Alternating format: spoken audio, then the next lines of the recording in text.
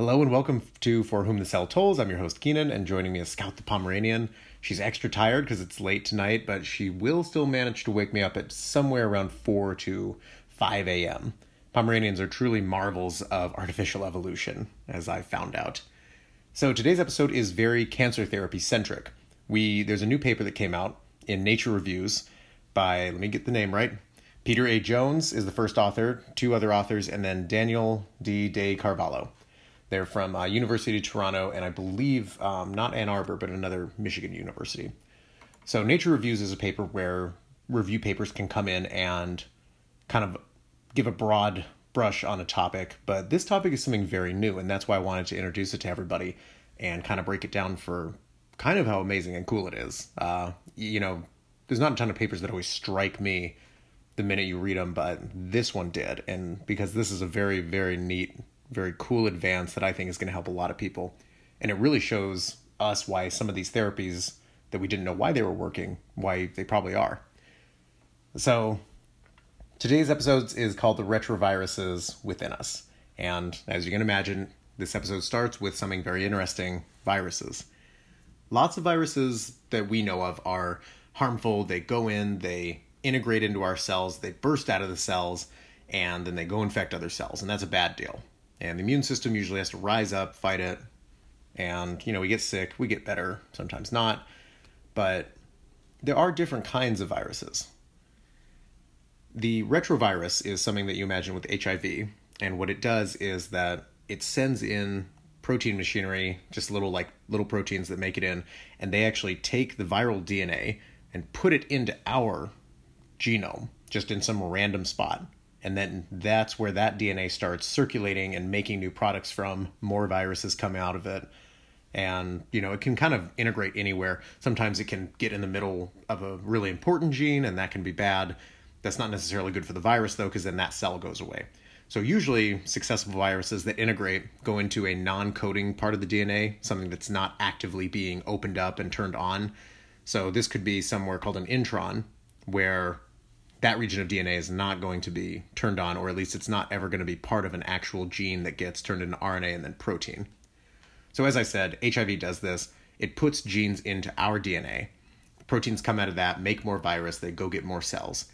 And so somebody with HIV, all their T cells, which is the target cell, all of those are infected by the virus. It's in all of those DNA, of all those cells. So there are viruses like this that integrate into the DNA, and some of them are harmful, as we're talking about right now. Others are not harmful at all, but they don't add any, benefit type of thing. They're kind of just neutral. They're kind of like these jumping viruses that, we still get to this day, that we get them, they integrate in our DNA, and they kind of just sit there. Or they can kind of bounce out, maybe, but there are things like this. There are viruses like this without like a malevolent intention or a benevolent intention on the opposite side of things. But sometimes they just sit there in the DNA and they don't really do anything. It's kind of an interesting concept that something like that would exist. But if you think about it, it's just kind of along the path of what a virus could be. It's just essentially a DNA parasite.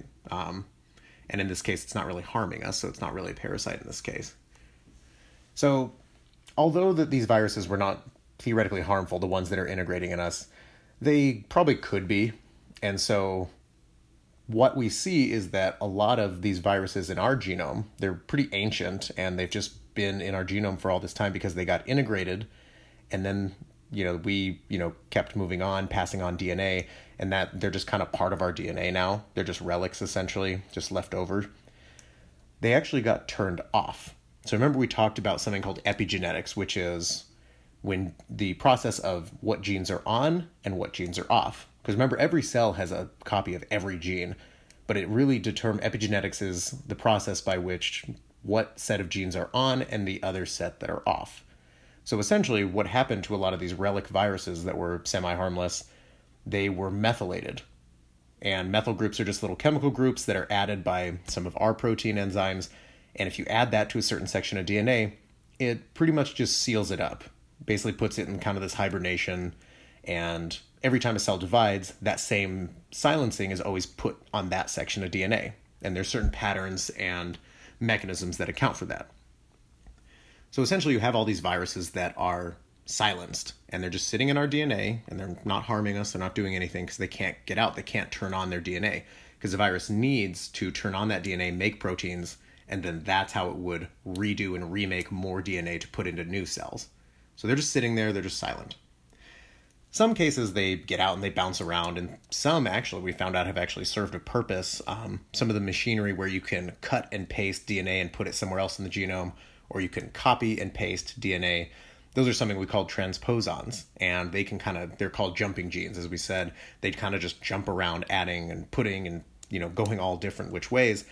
And although that might seem a little destructive, you'd be surprised how big the genome is and how little transposons actually usually impact anything. They can cause defective cells, and I think in some cases cancer. I think people have theorized that they can jump into a gene at the wrong part and cause, kind of a cancerous path. But for the most part, if they jump into something wrong, the cell just dies and you move on.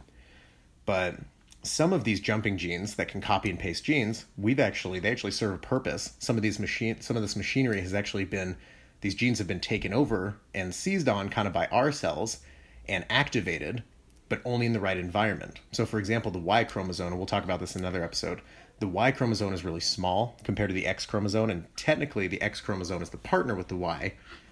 But, Scott's barking, just a sec. So technically the X is partnered with the Y, but the Y can't cross over and recombine with the X chromosome like the other pairs can. Oh, there's your bark. Come here. Jealous of science, Scouty. So now she's getting scratched, so happy thing. So, what these jumping genes can do is actually transfer genes from one chromosome to another or within the same chromosome, and that causes variation. And if you've taken genetics or intro bio, you've heard about how there are these mechanisms of variance in your sex cells that you're going to pass on. And this is one of those sources, theoretically. So, and I think proven, actually. Don't quote me on that. Go look that up yourself. So, here's where things get really interesting with these ancient relic retroviruses that are kind of stuck inside of us. Recall one of the cancer therapies from the cancer therapy episode, these epigenetic therapies that affect the on and off programs of genes. What genes are turned on are now off. Some genes that are off are now turned on when you give these drugs to cancer cells. Usually what these drugs are inhibiting are one of these master regulator genes that are turning on 1,000 genes, turning off 500 genes. And if we give this drug, the theory was that we'll just screw up the cancer program so bad that the cancer cell will die, it'll lose all of the mechanisms that it's doing, and sometimes there are genes that can cause cancer cells to die. They're just silenced. They're not even mutated. So they're just silenced with those little methyl groups that we talked about. So not only, this was kind of the intention when we first released these things into people, and they actually have seen a lot of efficacy. They've actually done pretty well in a lot of cases. But as you can imagine, it's kind of like playing with fire. We're essentially just turning on a light switch, or we're turning off a light switch that controls 50 other light switches. Some of those control light switches, and so on and so forth. And so you're really messing with a huge program down the line. So why are they working so well? Why aren't they hurting us more? Why do we find all these, these therapies, these epigenetic therapies that are screwing with whatever's turning on and off everything? They're actually, this review paper by the authors essentially points out that these therapies are not only deactivating certain programs, they are unsilencing and releasing these viruses, these ancient relic viruses inside of us. Now, if that's not interesting, I don't know. Essentially this paper shows us that the reason these on and off gene cancer therapies are working in a lot of cases, not all, some of it is the reprogramming, is that all these ancient viruses in our cells are given new life because the silencing mechanisms that we're stopping with these cancer therapies to stop the cancer, they're not allowing the virus to be silenced anymore, and the virus gets up and starts shooting out DNA, shooting out viral proteins, and it goes into this state of viral mimicry.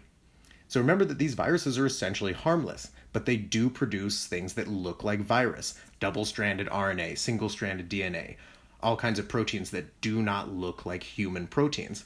And guess who attacks that immediately? The immune system.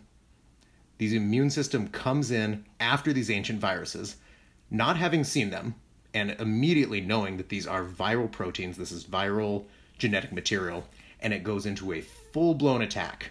Everything starts firing.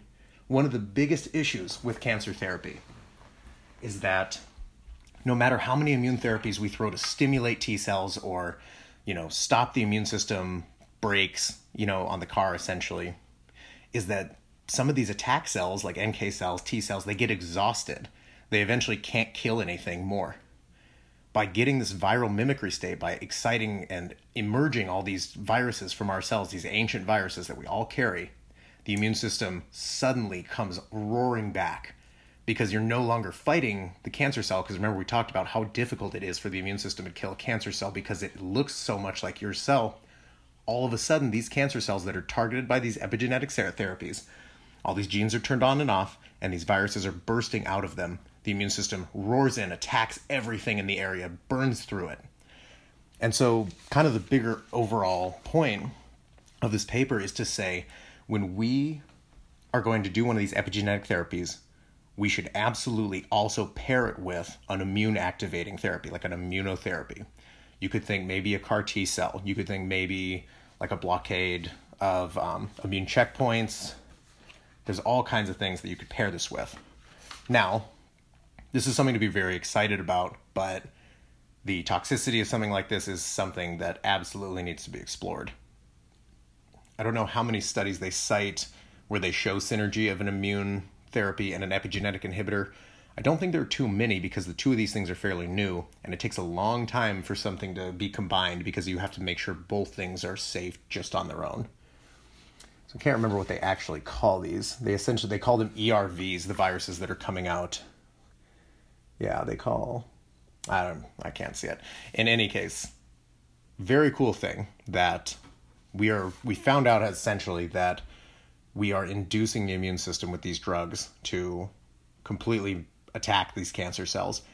All the while, we just thought we were turning on and off the right genes in the cancer cells. And to a degree, that is what is having an effect. But the major effect in patients that's so good is that we're getting the immune environment to just really rev up and come after this cancer cell. So I know I repeated myself many times, but it's very exciting. It's very cool. And in the future, there may be a lot of these pairings. If we can control that, and, this really gives us even more ammo to the fight in that maybe we can really find a way and identify like 5 of these ancient retroviruses, unmethylate them in a very exact way, and that's how we can get these just specific cancer cells to burst out these viral proteins and have the immune system just converge right on the tumor that we're targeting. So in the future, that's something, that should be really cool. It kind of broaches the idea of introducing virus. And like I said in the cancer therapy episode, they're, in one of the oldest experiments, people with measles, the virus, it targets growing cells. Cancer cells are always growing. Thus, the measles virus attacks the cancer cells and draws the immune system to the cancer. This is the same idea. This is just really cool. So I just wanted to share this. It's kind of a quick episode. Well, actually, I don't know. And this rationale has a really strong future, so look out for it. And in any case, have a good night. And good night from Scout. I'm sorry that she barked. She wanted attention, but she's a little scientist. She wanted to be a part of it. All right. Have a good night, and thanks for listening. Bye.